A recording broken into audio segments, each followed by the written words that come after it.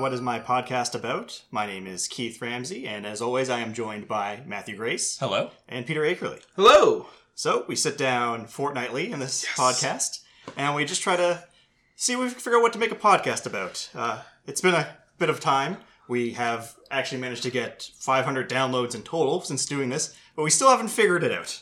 Maybe one of the 500 downloads will give us an answer. Hopefully. But before we do move into some of our normal stuff, we do actually, sadly, have a correction I do want to address. Perfect streak is broken. Now, this one came through on YouTube, and I forgot comments were on YouTube, because I normally turn those off, because who wants to deal with YouTube comments? It's a wasteland of human emotion. I don't recommend it. Yep, but this correction was actually on the YouTube upload of our The Witcher episode. This one was from, it's got an accent, a Juk00. If we pronounce that wrong, correct us in an email. Yeah. Not on YouTube comments, because I cannot read those properly. If you're curious what email to send it to, it's whatismypodcastabout@gmail.com. Anyways, the correction was that when we were talking about the guy leading the army in the Witcher episode, according to him, the guy is the search for Ciri that leads the part of the Nilfgaardian army isn't the Emperor. It's a low-level leader, Kalir.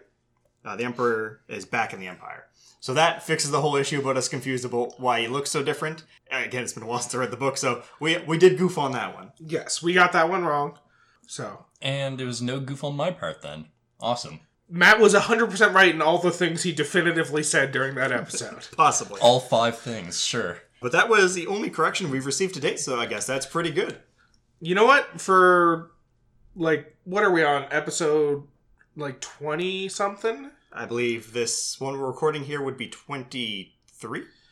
Yeah, so for 23 episodes and only one mistake, I think that's pretty darn good. In other news, I would like to give some shout-outs, or as Peter so put it last time, call-outs. Yeah, we're going to call some people out. So, on Instagram, we, as we say, upload an image when we do the recording for the episodes with a hint on what the episode would be, and if you guess it correctly, we give you a shout-out. Now, no one guessed it correctly by the time we uploaded or finished recording the episode, so we had to save it for the recording of this one. But I want to give a special thanks to Cult Investigator, who gets half points. They said Sanic is in the movie, but Sanic is in the movie, but he's not the main topic of what we talked about. Tyler Langell guessed it correctly, and Yazoo Rose. Those are all their Instagram handle names. So you have been called out. You have 24 hours to respond. Let's start an internet feud. If people show up to my house, I'm not going to be happy. But yeah, that's kind of it for just giving some shout-outs and acknowledging that correction there. But since we last recorded, a bunch of interesting stuff has happened. So we did get some more information on the Series X, specifically that it has a function that if you buy a game on the Xbox One, they made it available that the game developers can choose if buying one version gives you the most advanced version for that copy. This was exemplified by the fact that CD Projekt Red announced that if you buy Cyberpunk for the Xbox One, when the Xbox Series X comes out, you will get that version of the game, no extra charge. Which kind of does away with Bethesda's whole business model of making people buy Skyrim as many times as possible. It'll be interesting to see how many companies choose to take up this opportunity. So far, CD Projekt Red is the only one who's actually come out and said this is functionality we're going to be using, but hopefully more developers start using that in the future, because it is a pain in the ass to buy a game you already own just so that you can play it on your new console. Yeah, and this is purely on the Xbox Series X coming out, so it's more so than not, Xbox has been having a very shift to being user-friendly, I found, and this does help with that gap period that most consoles have of when the new one comes out, there's nothing on it. Now, of course, they do have Game Pass, which should amend most of that, but this is another one of those ways where you don't have people stalling in the middle ground there and waiting to either pick up the console to get the best version or buying the previous version and not buying the new system. Yeah. So that should help with that. But this is kind of CD Projekt Red's MO anyways. There's also news recently, Good Old Games, GOG, where they recently changed their refund policy that if you've downloaded the game, played the game, you still have 30 days to return it full. Huh. So you get your full refund. Is there a limit on how long you can have played the game? Nope. It's if it's within 30 days of purchasing. Oh. Now, so they do have in the clause that they do have some the right to decline based on circumstance, but overall it's just within 30 days you can return it. Okay. Essentially, it's an open door for scumbags to crawl through, but try not to be a scumbag and buy a game, play it for 30 days, and then return it. Now, try and be a decent human being and only return games that you don't actually like. something they did mention in that thing too, because they're all about, being on the user side of things. They did mention that keeping in mind that just not liking a game is not necessarily always the grounds for returning it. If you played it and you got already through it, sometimes it's better to do a review than just to return it because it hurts the whole system. They did that whole spiel. Are there going to be people that exploit it? Most likely. Yeah. Given the environment, I don't see it going horribly. No, I think CD Projekt Red are really good people, and they're GOG. Most people tend to kind of respect what they've got going on, so hopefully people won't try and take advantage of this situation that they've kind of put themselves in, and it'll actually, where it's designed to benefit the players, hopefully the players try not to take advantage of that. Yeah, and... Because I know that's one thing that's a real pain in the ass. Like with Steam, I bought a game that just didn't fucking work, and just couldn't return it, couldn't do anything about it. And it's a real pain in the ass when you buy a game and you can't get a refund for it. So the fact that GOG is kind of going out of their way to try and make that possible. Yeah, like good old Fallout 76, where even if you bought the quote-unquote physical copy from store, you couldn't return it because it was just a little cardboard disc that had a download code. Yep. Yeah. I'm very much looking forward to seeing how this plays out. There most likely is going to be some amendments to this, possibly, but I think for the most part it might go relatively unchanged. Another thing that also ended up happening as well, Animal Crossing got a direct since we last recorded, which I'm just more excited for the game. Yeah, that game looks fantastic. You can now jump in the game. As everyone knows, you can place items outside. We've seen a bit more about how it's going to work for crafting, so your items will just be destroyed. Very Zelda-esque system for items. On top of that, you get to choose where everything's on your island when it starts off. So when people move in, you choose where they move into. When shops are set up, you choose where that. So that's going to remove a lot of the frustration of, I set up this nice flower patch and put some, ground decals on to make a walking space. Oh, someone decided to build their house right in the middle of it. Yeah, it'll be a lot more convenient and easy to kind of build around. Fuck you, Velma. On top of that as well, the Final Fantasy VII has a demo now. Wait, there's a demo? There's a demo, playable demo of the opening, the reactor mission, essentially, from the beginning of the game. So, if you haven't played that yet, like Matt, apparently, download that as soon as you can. I've got to play that. Matt, I can excuse you from the rest of the podcast if you like. I can understand. Yeah, me and Keith will just record this one, and you just play some Final Fantasy VII. That's going to have to hold me over until I get through Persona 5, or when that comes out. I don't know, I'm more excited for Final Fantasy VII. Because Final Fantasy VII now looks like what it looked like in my mind when I was younger playing it. Yeah, I watched the trailer for it when it was first announced, and in my head I was like, this doesn't look that different than the game did when I was a kid. This is exactly how I remember it. And then I went out and saw gameplay footage of the original. I was like, oh no, they actually completely changed the game, and it just now fits with what my memory holds it as. Now, fun fact, the demo was actually released the day that they originally announced for the release of the game. It's kind of fitting. Yeah, so they gave us something on that date, yeah. even though the game got delayed. It covers the whole reactor mission. We did get some confirmations, though, that the game is going to just cover the Midgar section, but it's been expanded with extra stuff. So what we have seen is, well, from what they've said, it's going to be the size of a standard Final Fantasy game, which means they took the Midgar section of the game, which is what, about 2-3 hours of the first disc? Yeah, thereabouts. And it now covers a full Final Fantasy's worth of stuff, which makes me wonder how they're going to do some things, because there's some characters that, like, for example, Sephiroth, doesn't actually make an appearance in the first section, in the Midgar section anyways. Oh my god, you're right. We see his sword stabbed through Shinra, but we never actually see him. Yeah. But we know he's in the game. So there's going to be some changes, obviously, to the story, which I'm very much looking forward to. Midgar as a whole is more explorable. So there's just... I really hope Sony releases the information about the PlayStation 5, because if they don't, I'm probably going to buy PlayStation 4 when this happens. That's reasonable. Last thing in game news I have listed here. Halo Combat Evolve is now released on PC. Yes, it completely went under my radar that it showed up. Like, there were no big announcements for coming. It just dropped. Yeah, I just signed into Steam, and it was just a giant banner that said, it's live now. Oh! This does match with some information people were saying about projected timeline release, where Combat Evolve was expected to be released in February, so it wasn't too far off. So with this being the case, it wouldn't be surprising if we saw Halo 2 out by June, just where the information that was speculated on that has seemed to be so far matching up. Right. That could change, but I think so far it's been looking like it's going to play out that way. But we still don't have Forge mode, do we? Maybe. I haven't fiddled around in that. I've mainly just been playing matchmaking. Fair enough. I'm more of a Halo 3 Forge person myself, so I'm more so going to jump on that bandwagon when that shows up. And last thing that happened in the meantime, what I kind of want to talk about, is we got some trailers for some new anime coming out. Specifically, Crunchyroll is doing an original series, and they've got Tower of God and God of High School, which are two Korean stories that... Yes, which I've been meaning to read for the longest time. They're amazingly good, and the fact that they're both getting an anime series is amazing. Some people are even saying, like, we're entering a new kind of, like, set for what anime is, essentially, where it's now these people that were doing the online comics that might not necessarily be part of an organization, that might be publishing individually, that are now getting picked up to be having their stuff turned into. Especially considering how successful Netflix has been with anime recently. And the fact that they have several really good anime like Violet Evergarden, which I just finished watching under one of my friend's recommendations, and it is phenomenal. Now, that's kind of pretty much all I had to talk about from what happened in the meantime. Do you guys got anything interesting? Not really. I'm rather dull outside of this myself. I mean, if that's the case, we can just get right into our topic. Yeah, I think we might as well announce what the topic's about in case no one figured it out. So would anyone like to describe what we have here on the table, which is in the photo on Instagram if you haven't seen it yet? Yeah, just look at our Instagram photo, but let's describe a couple of the things. So we have several novels. We have a copy of the iRobot DVD. We have the Player's Handbook for D&D, Hyrule Historia for Legend of Zelda. We have some engrams from Destiny.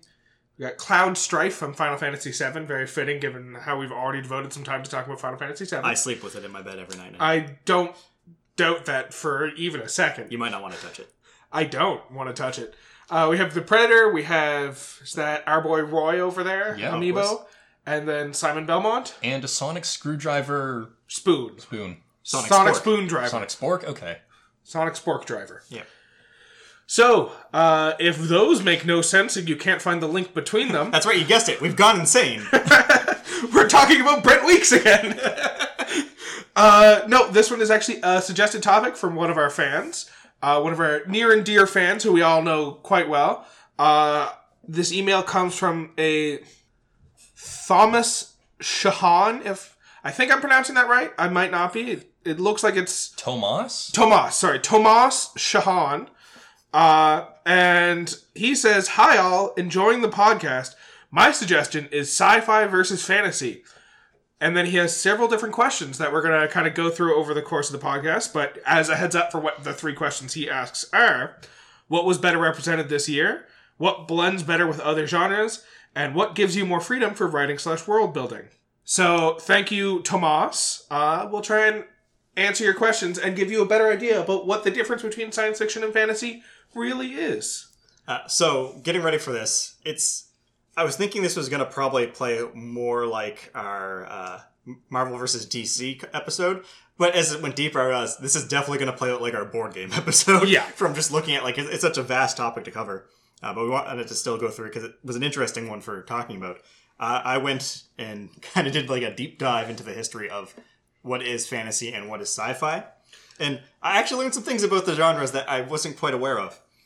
So first off, the sci-fi genre has only kind of been around for like the last 300 years roughly. It was mainly popularized because of great scientific advancement in the time. The whole idea of sci-fi is what is possible with what we're finding. So that's why a lot of sci-fi will deal with space travel, technology, time travel, stuff as that. Just to exemplify some very famous sci-fi novels, there's Gulliver Travels. That was 1726. We have Frankenstein, 20,000 Leagues Under the Sea, Time Machine, Brave New World, 1984, iRobot, Do Androids Dream of Electric Sheep, Hitchhiker's Guide, are just some prime examples of sci-fi. Whereas on the other end, fantasy is as old as mythology. Yes. It goes way back. Some popular modern versions of fantasy we've seen is The Christmas Carol, A Little Mermaid, Lord of the Rings, Alice in Wonderland, Peter Pan, The Wizard of Oz. And that's where we get into the rules of what makes each one specifically. And really, it's more of the definition. There's a few things that need to be there for it to be either one. But more so, it's what they don't have that more so makes the genre. So, for example, sci-fi has to be rooted in scientific theory. Whether that theory can be correct or not is kind of irrelevant. Are we going to reach a point where, we can upload our brains into a robot that looks exactly like us and function perfectly normal? Potentially. Potentially, and that's the premise of a sci-fi story. Is that everything is grounded in actual science, but there's a possibility of expansion on what science we know. Well, it's a lot of, these are scientific developments going on, what's the further conclusion of it? So when we started working on the space race and trying to get to the moon, science fiction authors started looking, well, what's the next step after getting to the moon? Is it going to other planets? And we started hearing about stories about people space traveling to Mars and colonizing Mars. Is it going to other galaxies and stuff like that? And that's where we get all these intergalactic stories. It's taking science that exists in our world right now and kind of figuring out what process might happen through the advanced research of this topic. Yeah, and another example of that is when the Industrial Revolution happened and, manufacturing and all that stuff, that's when we started focusing on robots and machines and what's possible. Like, what is the Everman going to have? Flying cars and stuff like that. Yeah. Another interesting thing about sci-fi is a lot of technology ends up getting theorized from sci-fi too, and then created. Well, it works kind of in a circular, cyclic fashion where science happens. Based on that science fiction is like, well, what's the next step after this? Where could this go? And then based on that science fiction, scientists are like, that's a really cool idea. How could we build some science around that? And they end up getting inspired by science fiction and actually developing new technologies that were originally theorized purely within fiction. Like Nike's self-tying shoes. Or Crystal Pepsi. Yep, both of those things. Now, on fantasy is a bit more complicated. Yes. Fantasy has had eras specifically, and we're currently living in what is the Tolkien era of fantasy. But essentially, as I said, fantasy has been old as mythology itself, though it's not mythology. No. So, for example, the Epic of Gilgamesh, Beowulf, would not be classified as a fantasy story. But lots of fantasy is rooted within mythology, and that they take our mythological beliefs and twist them on their head to write fictional novels based within those. Exactly. And the thing I found interesting is there's a rule, one of the rules that are kind of specific to both of them, though I don't know how hard you can play with these or if they're set rules, but sci-fi must always be rooted in our reality, whereas fantasy cannot.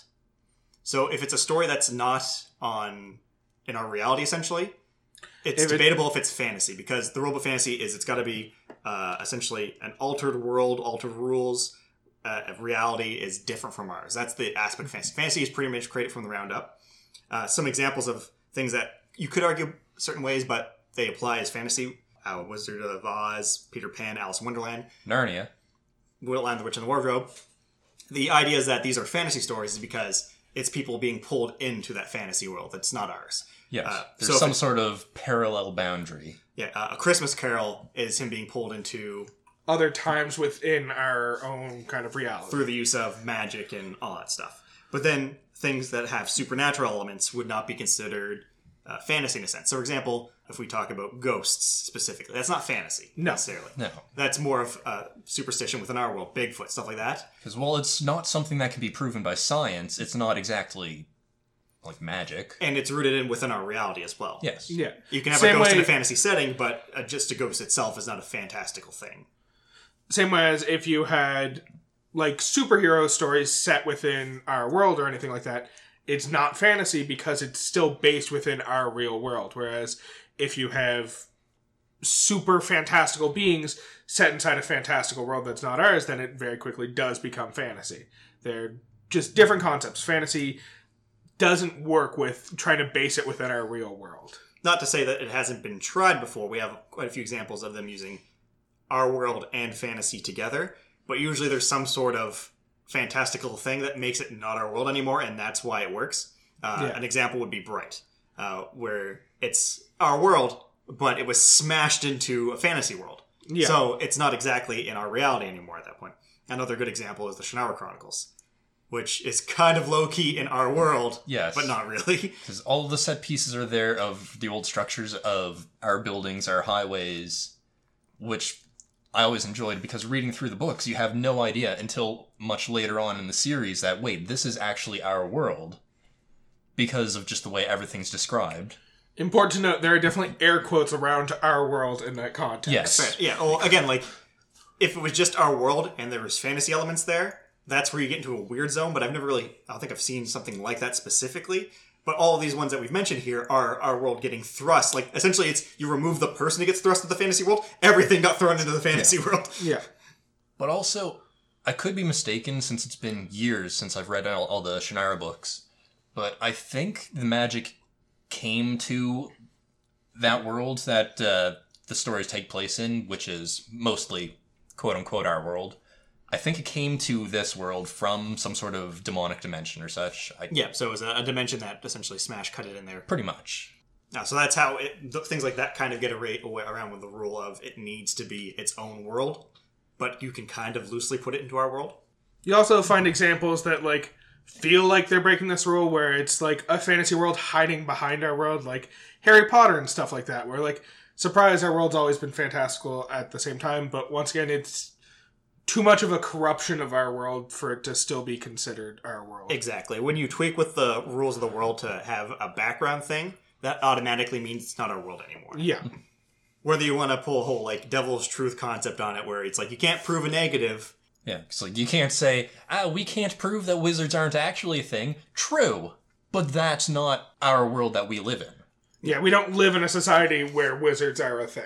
And at the same time, they do kind of warp into, like, pocket-like dimensions and thing, which add to the fantastical world. Yeah. Now, if all of a sudden a wizard apparated into this very room and proved the existence of the wizarding world, then it would become a non-fiction story. Oh, then it'd be autobiographical. Also, very quickly, this sonic spork would turn into a weapon.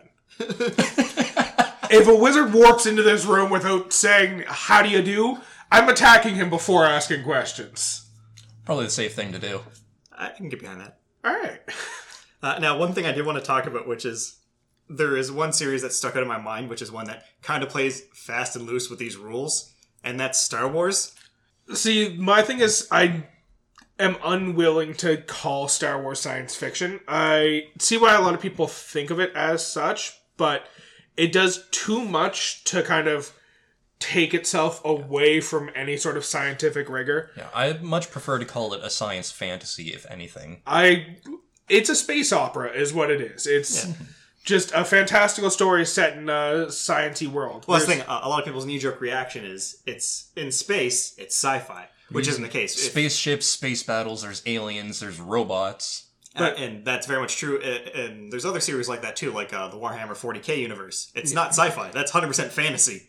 Yeah, there's, as we've already said, nothing about fantasy requires it to be set in, like, olden times when only bows and swords exist. The nature of fantasy just requires other elements, whereas the nature of science fiction requires this kind of scientific explanation for everything. Science fiction needs to be rooted in science in our world, whereas fantasy needs to be a world created from the ground up with its own rules. Like midichlorians. But we're not going to talk about it. But the thing I found funny about this was the original Star Wars trilogy was very much, you could say, 100% fantasy. But then George Lucas started throwing in science fiction elements into the prequel trilogy. Oh, absolutely. The Original was 100% pure fantasy set in a space location. Whereas the prequels, he tried to go back and was like, no, it was science fiction all along. Here's the scientific explanation for everything that you saw. Here's how laser swords work. Yeah, because Jedi. Here's how the magic force works. The rule was, like, Jedis were kind of magic in the first one. But then he made it science-based, where, like, the best way to describe it is the way the midichlorians work and how they work within it. I guess I'm talking about it now. But essentially... I forced the topic! You are manipulating your midichlorians to affect other midichlorians, which I guess kind of makes it a psychic ability? Yeah, kind of. Yeah, just no. Regardless... And funny enough, psychic is actually a science fiction concept, not a fantasy concept. Regardless, we can answer this one definitively for today. Star Wars is not a science fiction topic. You can argue about whether or not it's pure fantasy or whether it has other elements blended in, but it is definitively not a science fiction. Yeah, but it definitely leans way more heavily to the science fiction. Earth isn't a concept in it. If Earth does show up, that's going to piss a lot of people off probably anyways.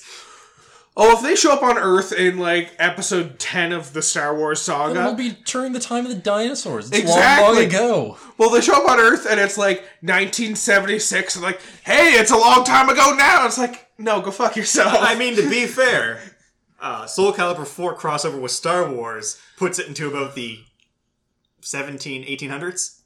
Yeah, because Yoda and Darth Vader, yep. Yeah. Alright, so... Our topic was not Star Wars. We're not talking about Star Wars. There is one other thing I just wanted to talk about as well. Fantasy, as I've mentioned before, has eras. And we're very much in the Tolkien era, which Tolkien kind of, everything you think of as fantasy now was pretty much defined by Tolkien. Like, the concept of elves and dwarves existed in other contexts before Tolkien. Tolkien straight up invented orcs.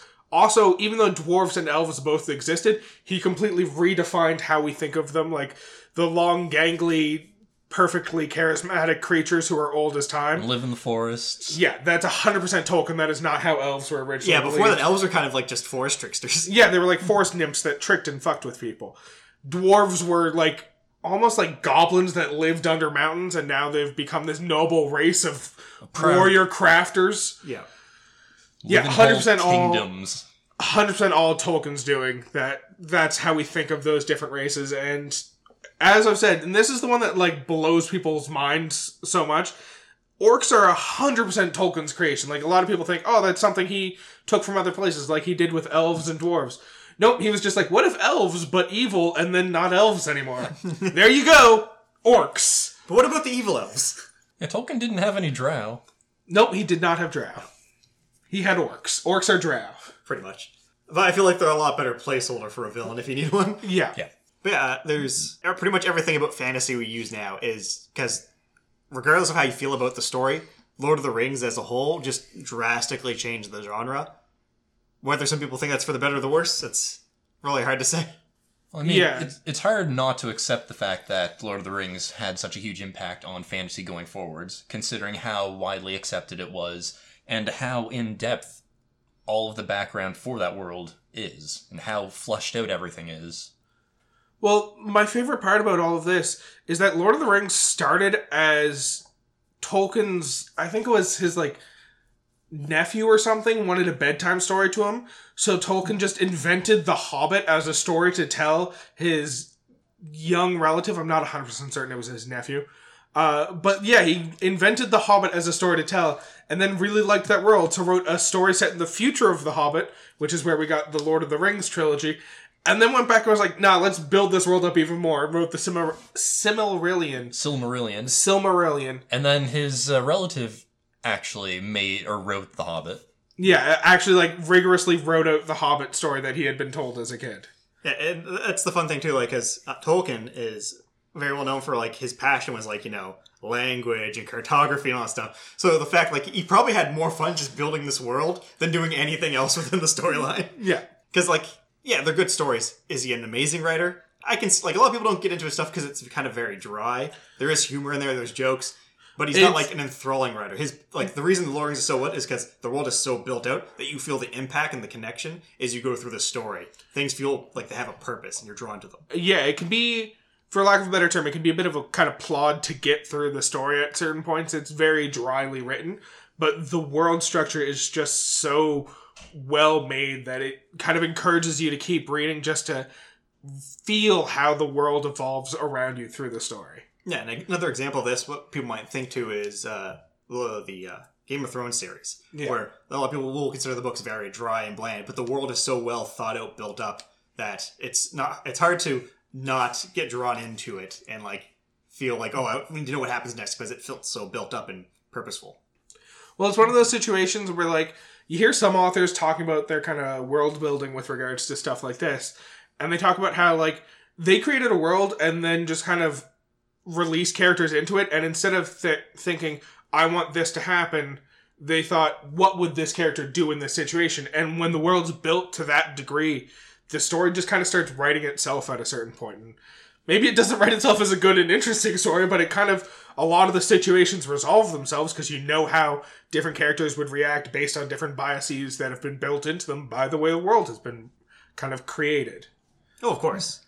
With that being said, I think we're maybe in a good position to address one of Tomas's 3 questions for us. The one about world building, now that we've started talking about world building. I think, hands down, just due to the concept of it, fantasy is probably the best suited for making a world and creating a story in it. Because by far. Everything is pick and choose. You get to decide every little aspect of this world. What creatures exist, what people exist, what's the world look like, what abilities, what are the rules. Whereas with sci-fi, you have I mean, I guess it depends on what you want to consider easy. Sci-fi, you just need to think of an interesting concept and how does that affect this world. Yeah, you have set guidelines that you need to adhere to. So Yeah, I think and that you can expand on. if the freedom it of it... depends on what you mean by which is better for world building.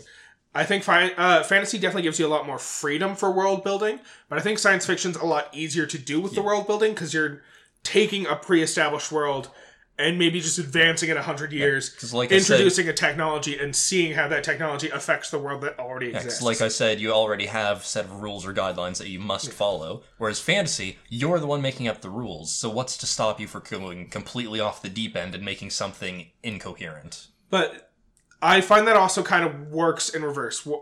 In both of them, you have a lot of freedom. Like, let's say you want to introduce the means to communicate instantaneously across vast distances. In science fiction, you have to involve some sort of kind of faster than light communication, and you have to come up with a rigorous explanation behind that. Whereas in fantasy, you just get to say magic. You get to talk magically with someone across the world. And there's kind of upsides and downsides to both of them. In fantasy, it's a little bit easier to explain why that works, but the more you kind of just use that hand-wavy, it's magic explanation, the more it kind of detracts from the story. Like, I'm sure we've all read some form of fantasy where it just kind of is, you end up asking yourself, if this magic exists, why didn't they solve all of their problems with it beforehand? A lot of times with science fiction, because the rules have to be written about how this science works, it becomes a lot easier to understand, well, here's why they didn't do it that way. Whereas when you just say magic, it's a lot harder to explain why you weren't using this magic all along. Yeah, magic can be an easy trap if you're going the fantasy route because some people think, oh, it's magic, I can do whatever. But I feel like if you look at any of the good like fantasy stories, there's a set rule for how magic works. Because you need that rule set in there in order for there to be guidelines. Otherwise, you can throw anything at any situation. It kind of removes the danger or the risk. Whereas if there's rules, you're like, oh, I know that they can't do this for this reason. Yeah, like I'm personally a much bigger fan of fantasy than science fiction, and I always enjoy any fantasy story that has a definitive hard magic system, where all the limitations are explained forthright. Like, my favorite example would be Eragon, the Inheritance Cycle series, where their magic is based off of what is known as the Ancient Language, which, its name, plot device, or plot point for later on, has been lost to time, because the magic in that world works. If you know the name of something in the ancient language, you have control over it. And doing some sort of task through the ancient language, through the use of magic, requires an equal amount of energy from you. So, you want to kill someone? Sure, you could cast some complex spell in the ancient language and shoot someone 100 feet in the air. Sure, but how much effort would that take you to do physically yourself? That would probably kill you, unless you had the strength of a dragon. I'm not going to get into it right now, but for similar examples of hard magic systems that are very clearly laid out with specific rules, listen to me go on a fucking fever dream in our episode about Brett Weeks. I go into deep details about different hard magic systems, and the reason I really like those books is because of the fact that they go out of their way to explain how magic works in that world and all the different limitations and capacities available to magic users. So, just kind of, anytime a fantasy writer, because I have definitely read books where the fantasy writer just kind of uses magic as like, I've written a situation and I don't know how to resolve it. I'm going to say the character did some powerful magic that no one really understands. It immediately starts taking me out of the story, because every time they're in a difficult situation, it's just like, they're going to do some powerful magic that no one really understands, and that's just going to be the solution to this problem. There's not really stakes when you don't set limits on how your world works, which is why I tend to prefer science fiction, just because of the fact that, given that it's based in our real world and using technology that is theoretically possible, and most science fiction authors, or at least good science fiction authors, also try and go out of their way to explain how the magic works, or not how the magic works, how the science works behind their science. It's not just, it's super advanced technology, but here's how that technology is supposed to work. You end up finding a lot less of those holes of, this problem's automatically solved because of the technology we have available to us. It's a lot more of, because of the technology available to us, this problem's solved, but it creates this whole new problem. Yeah, and that's a thing. Like, magic is very much make or break. Now, at the same time, I don't feel like it needs to be very specific either. Just having a clear correlation of X equals Y if you do it. A lot of stories have recently gone to the thing of, oh, well, there's a deep cost to using any magic, and usually they don't give an exact reasoning of what it will be, but it's like, oh, you have to give something of equivalence, and sometimes like a person will, lose a limb because they cast a spell, or they'll like start coughing up blood because it caused damage to them. That's fine too, that you realize, oh, there's some rules to it. There's not to define what the correlation is going to be, but you gotta know that every time you do this, there's a great risk because of it. On the side of sci-fi, though, sci-fi is something I do very much enjoy. I feel like I lean more to the fantasy side of things, though. But just the concept, I feel like sci-fi tends to rely more on the character or humanity, so yourself, in a reflective way, whereas fantasy is more of the exploration in the world. More off like fantasy, you tend to remember the worlds a lot more in depth than the characters, whereas I find the reverse. I find that's partly because the worlds tend to be a lot more colorful and fantastic. It's a lot easier to remember something vividly that is just sensational as opposed to something from science fiction where, yes, that's a really cool moment, could be a really epic moment or something really interesting, but it's more grounded in something that's a lot more believable. Well, my whole thing... So, first of all, just to come out and say it so no one starts getting mad at me in the comments. I love both fantasy and science fiction. Oh, yeah. I think they're both phenomenal. Don't get me wrong. I like myself a good science fiction also. I personally give science fiction a little bit of an edge.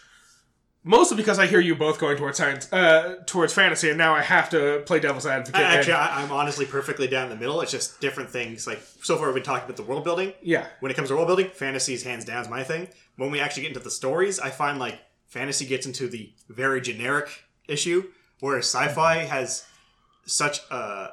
Even though, fantasy kind of has everything available, it all kind of goes into the same concept. Where sci-fi, it's more of, depending on what your sci-fi element is, there's so many different things. Yeah. For example, Ready Player One is an example of one of them, where the whole thing is pretty much, VR internet, where you integrate fully. That adds a whole new dynamic and problems you have to solve in a story that's interesting, as opposed to Blade Runner, for example, where it's the only difference in the Blade Runner universe is there's space travel and androids. How does that affect the world? Androids look a lot like humans, which makes people a little bit distrustful of androids. Regardless, there's also... So, to go back to what I wanted to say... You were saying a little bit about how fantasy tends to have these really fantastical worlds, and it tends to be the worlds you remember about fantasy, whereas with science fiction it tends to be the people. I completely agree with that. It does lead to my main issue with fantasy, which is most fantasy novels that you'll read, or not most, but a significant amount of fantasy novels that you'll read have to be based around an outsider as a protagonist, because it can't be someone who's perfectly comfortable in the world, because they won't marvel over the cool things that the author wrote that they want you to marvel over. So they have to take someone from either a completely different world, like Narnia's Earthlings traveling into Narnia and experiencing the Narnia. Alice in Wonderland, Wizard of Oz concept of normal person's hold in a fantastical world to be the inn. Yeah, so that you have someone here asking all the questions of why does that work? Why is the caterpillar drinking tea? So you have an audience standing asking the questions for you, whereas with science fiction, I find that because of the fact that it's so close to the world we're from already, you don't really need a character who's an outsider explaining the story to you, because it's close enough that all the things you don't understand already, or all the things you do already understand, act as enough of a basis that the things you don't, you can kind of pick up through context as time tends to go on. Yeah, I never really thought about it that way, but looking back again on Aragorn, the main character, Aragorn, he was just a simple farm boy who grew up in his village. He's never seen anything about the rest of the world. And then, even in Lord of the Rings, Frodo. Again, just a hobbit who grew up in Hobbitown and knows nothing about the outside world. Exactly. You have Harry Potter. It's a muggle boy who's surprised is the most powerful wizard of all time, and he's never known because he was raised as a muggle. Star Wars Luke Skywalker, just a moisture farmer. Who surprised was the most powerful Jedi of all time. Yeah, that's the thing. He just wanted to go to the Tachi station to pick up some power converters. And that's the thing I was talking about, too, where fantasy feels like it's almost locked itself into only using the hero's journey for its story. Yeah, you need to have a character who's an outsider as your protagonist, because if you have a fantasy world and you don't have a character asking those questions or marveling over the things that are different from our own, your audience isn't going to be as enveloped with the world. You need a character enveloped in the world for you to feel enveloped in the world. Now, sci-fi doesn't always necessarily go this route, of course, but I feel most sci-fi, when it's done, has you asking questions about it, which inevitably ends up revealing the concepts to you anyways. So you'll introduce kind of things that seem normal and the person won't bat an eye to it, but you as the reader are the one who starts thinking about it. and that's kind of the basis of most sci-fi in a sense. My favorite kind of evolution of that is always the characters, like oftentimes, and it's not always the case, but oftentimes in science fiction, the story will go kind of the opposite direction, where it'll have the main character be someone who's so familiar with this technology that they're like, they don't think about it at all. Like Ready Player One, for example, the main character of that book is a character who's so already into that VR world that he doesn't feel the need to like marvel over any of the like cool aspects. They just kind of introduce cool aspects, but he's a character who's so familiar with it that he's just like, yeah, I don't care anymore. Let's just get moving. Let's win this race so that I can get me some coins to go to the next world. Of course, and that can actually lead to some of the interesting concepts of things. So in the aspect of someone who's so well versed in it, you can end up making that the conflict story. Minority Report comes to mind, where the whole concept of the pre-crime unit is so ingrained to him, he has no doubt about it, and that's what leads to the conflict of the story, when that little crack starts showing of, maybe there's something wrong with this system, and that's what starts the whole adventure of the story. Another good one, there's a sci-fi story called Daemon that I read. It's a book, doesn't have anything else, sadly. It's very good, though. But the whole concept is, there's this kind of like genius guy who ends up creating kind of like a network system. He knew about his death, and he started putting plans in motion because of how smart he was. And the thing that makes the story great is it's in that transition period where it's not too far in the future, but he was the cutting edge of this technology. So things are happening, you're like, how is this even happening? But then the story kind of reveals these like sci-fi elements of it as it goes through, as this man has been dead for a week, and he's already holding people hostage, and the world's like in a dangerous spot, and he's killing people if they don't do specifically what he says.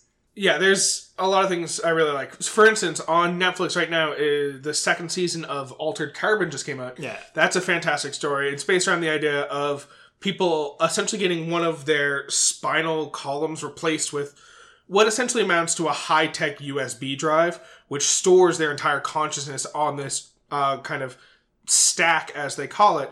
And so the main basis of the story is just the idea of, if that technology existed, what would come about that? And you have characters who become ultra rich, who just keep cloning themselves and moving their stack into it so they can live hundreds of years. And you end up having characters who find ways to corrupt the code. And you find out when children die, they're just moved into a new body. And interstellar travel is easy now because you're not moving the body. You're just transferring that code across the stars. It's very fascinating. I won't get into the main plot of the story, but it's the idea of, here's a new technology that doesn't exist, but like, we can understand how it would exist based on the technology we currently have.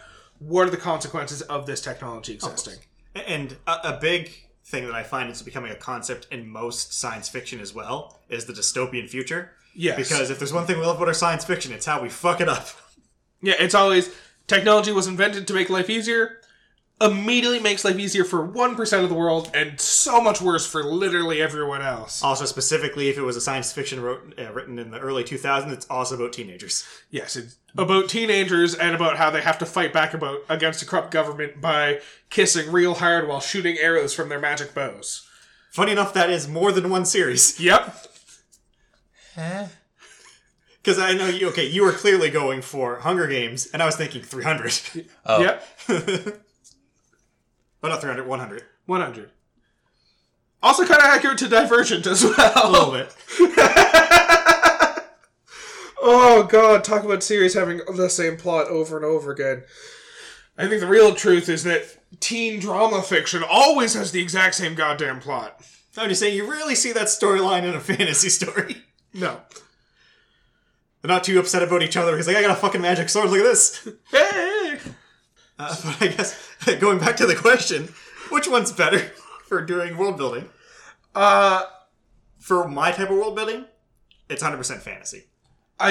Once again, I gotta go back to my statement of, it depends on what you mean by better for world building. If you mean gives you more freedom for world building, then absolutely fantasy. If it makes it easier to build a cohesive world, absolutely science fiction. Yeah. Oh, of course. And really, if you, for example, you play Dungeons and Dragons, yes, you're doing fantasy, but really you're kind of following the rules for sci-fi when you're doing it, because there's fantasy that already has guidelines in place and you're just kind of picking and choosing.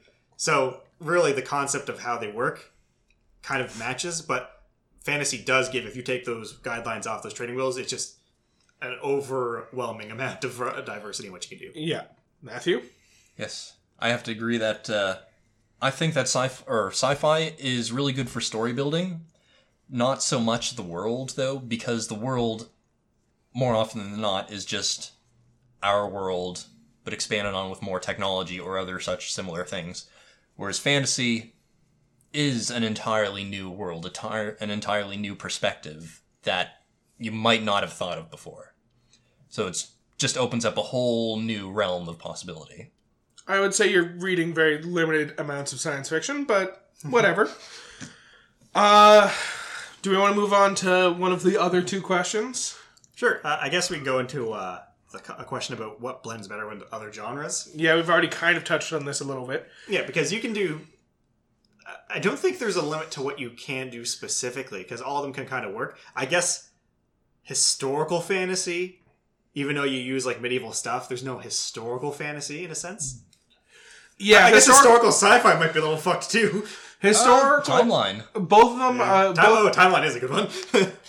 Both of them, I think, make sense with alternative history as opposed to historical itself, just because of the fact that, as we've said, historical fantasy only really makes sense if you have a pre-established fantasy world and you're going to the history of that. That's fantasy, which you can do, but is weird. And historical science fiction just becomes regular fiction at a certain point because, I don't know. Well, historical science fiction, as Matt put, timeline works really well, where it's them traveling back in time and altering things. And they go really in depth with how their time travel thing works and the negative consequences related with it. Yeah, essentially they're photocopying themselves every time they do it. And every time they do it, there's more and more errors with their body. I recognize that. I don't fully consider that one to be historical, though, because even though aspects of it take place in history, the bulk of the story is set in the future, and you have to look at it at the way... How do I describe this? The way the Avengers describes time travel, where they say that even though you're going to the past is your future. So even though they're traveling to the past, it's still the future for us, because you have to go forward in time to be able to go back in time. And if you look at it in the really wishy-washy timey-wimey way,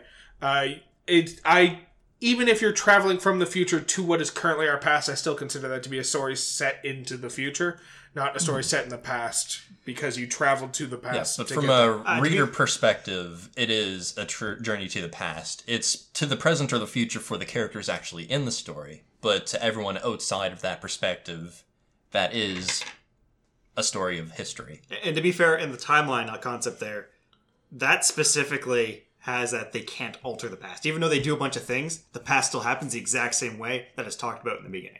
Okay, in that case, yes, that would lean more towards historical. Yeah, like science fiction. Case in point, the Timeline movie where they find the sarcophagus where the guy is missing an ear. There's like, oh no, someone damaged his beautiful sarcophagus, like chipped off his ear. Nah, he loses his ear. He's actually when he goes Gerard back in time. Butler's character who lost his ear in the light. I guess the only difference is the legend says she dies, but she lives, which... To die later, I guess. Yeah. But. Sure. Beyond historical, though, I'd say they all blend fairly well with other genres. The only thing that it's really hard to do is blend the two of them together, but like, for instance, for a mystery, it's very easy to set a mystery novel either in a fantastical world or in a science fiction-based world. I'd say actually for mystery it would be easier to set it in science fiction. It could, but if you know the... It depends on the way you build your fantasy world. It's easy enough to kind of build a mystery around how... I suppose if in your fantasy world you have set rules to what's possible. There's also, I can't remember the name of it offhand, but there is actually a very famous detective storyline that's set in a fantasy world, which is kind of like fantasy, but in our, technological point. So they have cars and all that stuff, but magic exists. So it's kind of like story. It's kind of like Bright, but if it was a mystery story. The trick to writing a mystery fantasy novel is you have to set out to write a mystery fantasy novel or a mystery fantasy story. You can't just set out to write a fantasy world and then construct a mystery story within there. You have to kind of go into it knowing what you're doing, so you create the limitations in order for the mystery to exist. Yeah, and that would be like if you're going to use magic in that fantasy world, you have to have the rules very defined, because then it makes the murder mystery super easy to solve. Well, not solve, but hard. It's easy to say, like, oh, it was a closed room. How'd they do it? Clearly the person knows magic. Yeah. Teleported. At the same time, like you want to go about like horror. Horror is easy to set in science fiction. You just have to introduce one weird element, which is some sort of alien or some sort of robot AI that's gone Aliens, crazy. Predators, Resident Evil. Disease. Exactly. Fantasy, very easy to create a fantasy horror story just because of the fact that you end up creating this idea of a monster that destroys fantasy creatures or something like that. Or just a necromancer with a bunch of zombies and skeletons and crypts and stuff. Because, yep, the dead is scary. I would probably, if we had to choose one to be better for blending with other genres, I'd probably once again side with science fiction just because with any of these fantasy novels, you do kind of have to, or fantasy stories, you have to go into it with the plan of creating a fantasy mystery or a fantasy horror or whatever, so that you create those limitations when you're creating the world. Whereas when you're creating a science fiction mystery or something, rather than building your world around the idea of this being a mystery, you just have to build your mystery elements around the fact that they're going to go into a science fiction world. And also, since the science fiction world, again, has to be based more on what we're familiar with, the fact that you're writing a horror story, it's going to resonate closer to the readers who are more familiar with the world that it's taking place in anyway.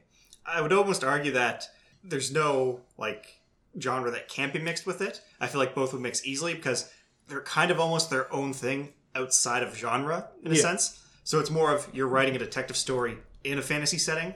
It's almost, I guess, a setting is the best way to put it. Yes. It's a setting more so than anything else. Yeah. So to say a genre mixes better or worse with it, it's kind of a moot point and it's hard to argue either way. Yeah.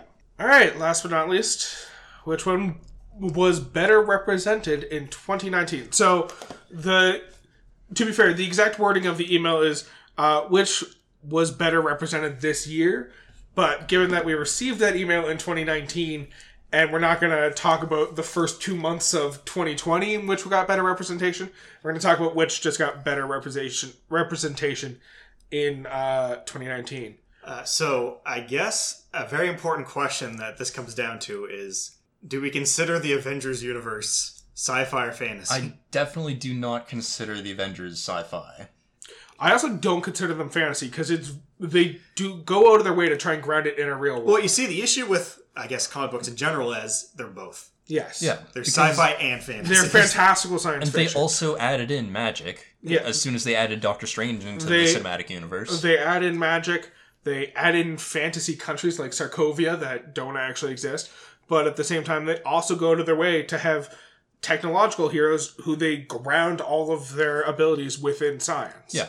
It's like Tony Stark, the original Iron Man movie. I would have called that a sci-fi. Oh, yeah, definitely. So, I think We have to remove the conversation. we have to ignore the Avengers universe. It doesn't count as either. It does not affect which one was better represented. At the same time, if we're going to talk about which one was better represented, we should probably talk about the worst representation of either in 2019, which was the final season of Game of Thrones, which was not well liked by a lot of people. And depending on who you ask, Star Wars. And yes, also Star Wars. So they both got some rather lackluster representation, but I also think they both got a fair. God damn it! I don't want each one of our discussions today to end in both, but also kind of this one. What are your guys' thoughts? Well, in terms of Game of Thrones, we all know that I haven't done much with Games of Thrones aside from watching Games of Thrones. There are many Games of Thrones. Great Games of the Throne. That's why you win or you die. But I just watched summaries and such. But from my outside and very limited perspective, I think the ending wrapped up fairly well outside of a couple things that I took issue with. Sansa, hate her. Fair.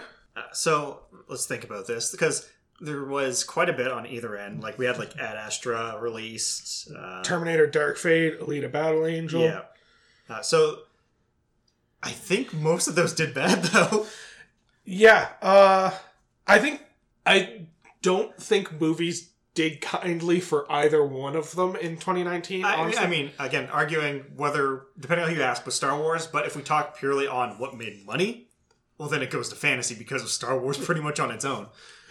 Yeah. But again, this is purely in the movie cycle of things. So which was better represented, not necessarily which made the most money. Within the movie cycle of things, I think, Star Wars made more money, but I think we're definitely leaning more towards sci-fi. We saw a lot more sci-fi movies come out in 2019 than we saw fantasy stories come out. So I think science fiction just got more representation in movies, so by default it has better representation. Yeah, because we got stuff like, Men in Black as well, came out. Not the greatest. So it's like, a lot of sci-fi came out, but I guess to be fair, on the same side, when you have more stuff coming out, the more stuff's going to show as bad. Yeah. Oh, I'm just scrolling through Google at the movies that came out that are considered sci-fi. And there's a whole lot of stuff that wasn't great. List them off for me, because I cannot remember pretty much any sci-fi movie that came out this year. So the ones we've already mentioned, there's also Gemini Man, the Will Smith movie. There is Code 8, The Color Out of Space, Glass, Happy Death Day to You. That wasn't sci-fi. Was it? I don't understand. I Am Mother was good. I Am Mother, yeah, that's a good one. Spies in Disguise. Yeah. Doom Annihilation. The Lego Movie 2. I mean, I'm willing to give it that one on the sci-fi side of things because we know for sure that the Lego Movie takes place in our world. Yes, and it's sentient Lego. Okay, all right. So, do you consider it a child's love science? All right, so I think in movies we have to kind of tip the hat towards science fiction. Oh yeah, we also had Gemini Man, Brightburn, Godzilla. Yeah. Which a lot of people wouldn't consider sci-fi off the top of their hat, but it is, because the whole reason for Godzilla existing is purely science. Yes. Or nuclear energy. Regardless. Don't worry about the psychic humans and the space... I guess aliens, humans... I guess Mothra's the one thing that kind of throws a wrench in that, but fuck it. Regardless, I think as a pure numbers game, we have to tip the hat towards science fiction for getting the better representation in 2019, at least with regards to movies. I can't think of much with regards to TV shows that came out fantasy-wise. And once we start talking about books, there's just too much to keep track of. Yeah, that's a hard number to say on either end. Although for TV shows, I think we do have to give a shout-out to The Witcher. Oh, although that came out early 2020, or was that the end of 2019? Didn't it start coming out 2019? Oh, it might have come out in like November or December of 2019. It would have all dropped at the same time it is Netflix. Let's take a quick look. Oh, yeah, 2019. Hey, all right. So yeah, got to tip a hat towards fantasy at least a little bit. I guess it's just kind of where we're at culturally right now with regards to society, where people tend to be a little bit more concerned with the real world, I suppose, and are less concerned with these kind of fantastical worlds that people create. So movie studios aren't exactly interested in spending all the money to CGI a fake world in when they can set something in our real world. And if I'm not mistaken, didn't Black Mirror Bandersnatch also come out last year? Yeah, I think that was early 2019. And that was a really good example of like a pretty cool concept with a sci-fi. Yeah. So, unless anyone can think of any compelling arguments against, I think we have to go for sci-fi being better represented in 2019. Yeah, because as much as I want to, aside from The Witcher, I can't really think of too many other notable things that came out. Yeah, there was quite a bit of sci-fi that came out specifically, but with fantasy it was a little bit here and there. Which, I mean, to be fair, fantasy still hasn't, I feel, fully worked its way into the mainstream. No. As well. Like, there are big fantasy things. Again, Lord of the Rings movies, Harry Potter series. But it's more of a big storyline that kind of comes in and then kind of just finishes. And it's not so far inspiring a lot of stuff.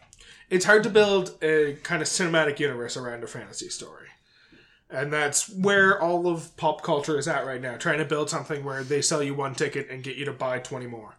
That being said, another little hat tip towards fantasy, have to acknowledge. The 5th book in Brent Weeks' Lightbringer series came out in 2019, so that's another fantasy moment. I got mixed stuff, but Blade Runner was the 2022? Or I thought it was 2049. 2049, that's the one, yeah. Yeah. I enjoy it. I'm a big fan of Blade Runner. Blade Runner is, even a lot of people want to say it's bad in some aspects, it's still a very influential thing in the sci-fi genre. Very much in the same way that a lot of things that were set for fantasy were done by Tolkien. Just like the works that inspired Blade Runner and Blade Runner itself just drastically changed a lot of what sci-fi is. Yeah, absolutely. So, does that answer your questions, Tomas? Let us know. Shoot us another email. And if you disagree with us, also shoot us an email. Now, I do want to find out something for you guys. We've talked a lot about, just the concept of fantasy and sci-fi. Are there any that stand out to you specifically in either genre as being really good or really bad? So there's one concept that is... Oh, fuck, I think this might actually be an example of historical science. there's one story that's been told like 3 different times in 3 completely unrelated movies. Cinderella? No, Ronan. Nazis on the Moon. What?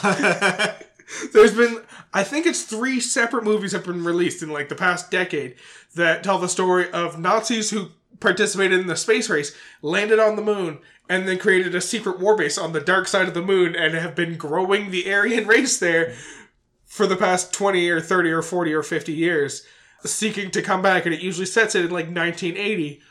Those are pretty terrible, so I'll give that one a shout out for bad science fiction. No, is it bad as in like the story's bad, or like does it do that so bad that it's good? Oh, so bad that it's good. Well, I gotta admit, I did not see that coming. Podcast. No, we're going to talk about. I don't know if I'd classify this.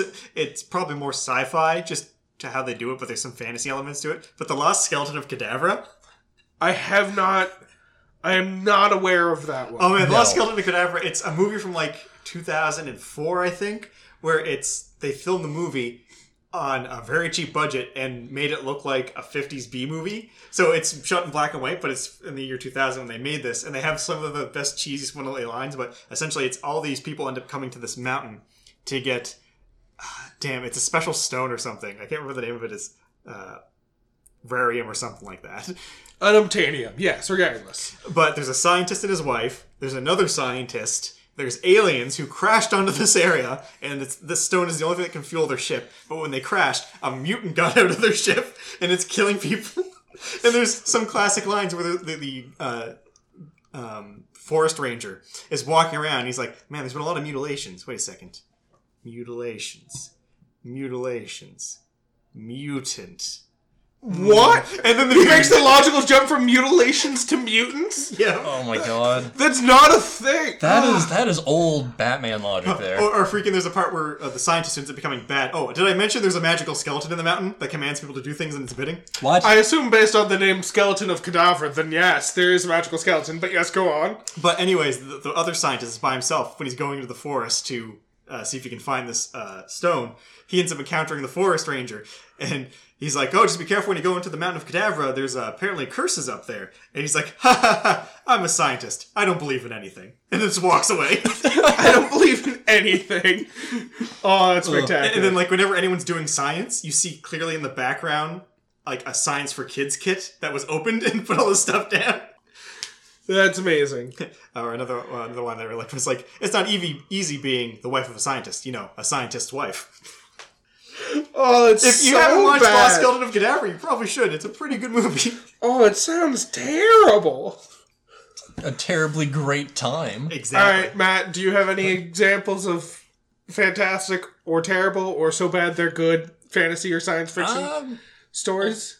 Since you both kind of went the way of science fiction, I'll go fantasy and breach the ocean of anime with one particular series which decided to poke fun at the whole new quote-unquote isekai genre, which is in another world, where this one was the hero is incredibly overpowered but incredibly cautious, something along those lines for the title. Does he And push his glasses up and they make a sparkle? he doesn't have glasses, but he's Is he a summoned... vending machine? No. What? No. I was recently reading an isekai story about a guy who gets reincarnated as a vending machine and lives his life no. upgrading. Go on, Matt. It was amazing, let me tell you this. It knew full well what it was doing. It was just poking fun at all of the isekai and how just generic they all are. Poking fun at generic names, generic hero name, generic hero name, generic hero name. This guy looks interesting.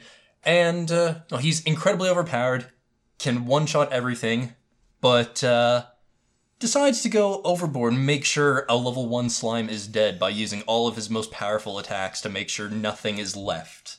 And it's just amazingly well done. Sorry, what was this called again? It was something like, here, let me actually look up the actual title. It is Cautious Hero. The hero is overpowered but overly cautious. Cautious. Gets its point across. Yep. Summoned by a goddess to save a world that's on the brink of destruction by a demon lord. And as all in isekais, the main character is summoned in, and they're really powerful for whatever reason. This guy's really powerful. And, yeah, he solves everything.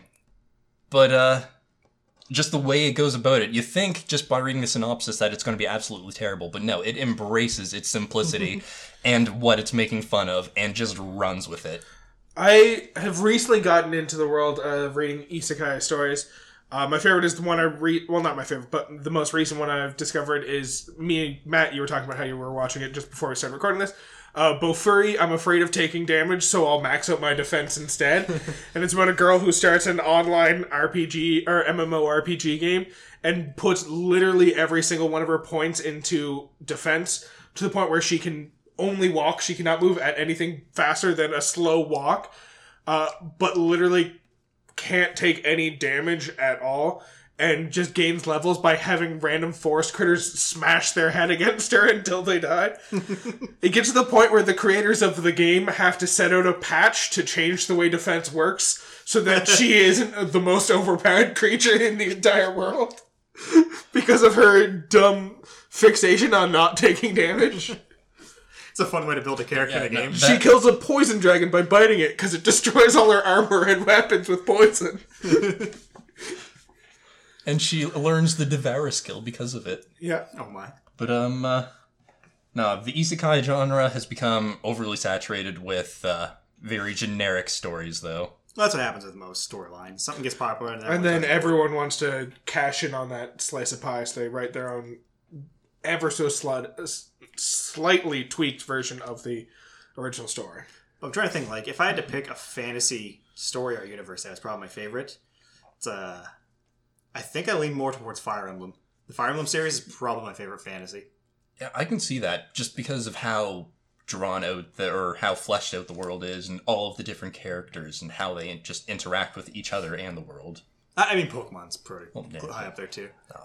My favorite series, I've already mentioned it a couple times, Aragon and the Inheritance Cycle. Do I have to say my favorite series, even though I already forced us to do an episode on it? Say It's it. the Say Lightbringer series by Brent Weeks. What about sci-fi, though? Probably sci-fi. It's tough because I want to say Ender's Game because I really enjoy that series, but also Orson Scott Card's kind of a piece of shit, and I feel weird acknowledging Ender's Game given the fact that he's kind of a piece of shit. But I do love the books enough that I'm willing to look past the author. So yeah, I think I'm going to go with the Ender's Game series. Me, it's probably 100% Mass Effect. Though I do quite enjoy sitting down and watching Blade Runner so often. But Mass Effect by far. That's fair. Would you consider Back to the Future sci-fi? Oh yeah, 100%. Back to the Future, then. Cool. I'm going to amend my answers. My favorite science fiction is Star Wars, and my favorite fantasy is Star Trek. Let's get a whole bunch of people fighting on the internet. I was about to go. Speaking of Star Trek, that's one of those interesting things where I feel like it's, even though you would classify it as sci-fi, I don't think I'd ever see anyone describing it as a genre aside from just Star Trek. Yeah. It's one of those things that's gotten so big and past itself that it's how so hard other to say. people describe other genres. Someone will write a story and they'll be like, oh, it's reminiscent of Star Trek, eh? Well, I think we answered Thomas's questions. Oh, that's how you pronounce it. Thomas. Oh. Thomas. That or I had a stroke. No, I think Thomas is right. Thomas sounds right. Sorry, Thomas. Thomas Shahan. Shahan. Thomas Shahan. Now, just before we do a wrap-up here, of course, just like always, or as we've started doing, I'm just going to check the Instagram here, see if anyone correctly guessed the episode. Nope, no one has guessed the episode yet. I am not surprised. But if someone does manage to guess it before the episode goes live, I will make sure to put you in the Instagram image when it goes live on YouTube and all the other podcasting stations we use. And you'll get the shout out at the beginning of the next episode after that. You will be called out once again. The gauntlets will be cast. Yeah, but this one does go live on the 9th, as you listening will know. Yes, if it is currently the 9th or later, then you are perhaps listening to this. And if you're listening to this and it is neither the 9th nor any time after the 9th, how the fuck? What? I'm confused now. How are you listening to this before the podcast has gone out? Time travel. We discussed this. It's Keith editing the podcast. That's who's listening to this right now. It's me listening to us talk about this. Yeah. Yes. Now, before we do go, we did have quite a few comments on YouTube of all places, I guess. Oh, God. We're going to have to start delving through our YouTube comments, aren't we? So I'm just going to go How many through bots? At least one. Well, let's take a look. So we're going to go from the oldest to the newest. So for our first one, this one was actually on our Toy Story 4 episode. by Bank Pattinson. Nice channel. You have a new sub. Did you check smoozus.com? You should grow your channel. Yep. I trust him. I'll click on that. Next one we have from Alan Wazowski. Wazowski. Yeah. And he said, nice podcast on our Stranger Things episode. Next we have Trap Country on our Witcher episode. Oh. Sorry. Are you listening to our podcast on our podcast? Maybe. Is our podcast about listening to our podcast? Is our podcast about Inception? Ooh. But anyways, Trap Country, big up on the Witcher episode. And then, for the last comment we have, this one was on our Sonic episode that just went up. And the comment is, here before 10 subscribers. Please make more. I would love to be friends. And then they gave us an emoji with big eyes. Oh, thank you. And their name is just a period. Mysterious. Just want to throw this out there. We do not want to be friends with you. What? Matt has more than enough friends. He's having trouble keeping up with some of his friends right now. Just came in I and kept know bragging. because I never see Matt outside of us recording these podcasts. He was bragging about hanging out with his friends when he showed up. Imaginary friends. You should have seen the way he threw his scarf over his shoulder. And now he's throwing my books around. He doesn't even value your friendship enough to take care of your things. Anyways, thank you to everyone who wrote a comment. Write more, we'll read them out. Probably. I only trust one of you so far, and I hope to hear more from you again, Bank Pattinson. And maybe tell me more about this website of yours. Anyways, you can find our podcast at all major podcasting areas. If you download Spotify, iMusic, Podbean now. There's a lot. I don't check all of them. So maybe we had comments on other things. I need to figure out how to look at those. Yes. Another note, if you have an idea of what our podcast can be about, you have a comment you would like to read off, a correction, or just want to get your name possibly read off, you can send us an email. Email is whatismypodcastabout@gmail.com, as words are normally spelt. You could try to hit us up on YouTube. There's no guarantee that we will see those comments in a timely fashion. I'm going to be honest, I might have let my good friend Bank Pattinson go a month before I read off his comment. We'll do our best to read your YouTube comments, but there's no guarantees that they will be read off. I am now watching the comments in YouTube. I don't like to, but I will. So, yep, you can, if you have any suggestions of episodes, you can also leave them in the YouTube comments. We might come across them a little later than intended, but we may get to them. Speaking of God damn it. next episode, do you guys know what our next episode's going to be on? Well, I believe soon it's your birthday, Matt. Oh, I know what next episode's going to be on. Oh, right. Anyway, yeah, I suppose I know what our episode's going to be about. And if I do say so, it's going to be quite an adventure. So I certainly hope you guys really try your hardest at figuring out what it's going to be about. And, just one last thing before we go. Good things come in threes. Why don't you speak normally? What is with the fucking limericks? That was not a limerick!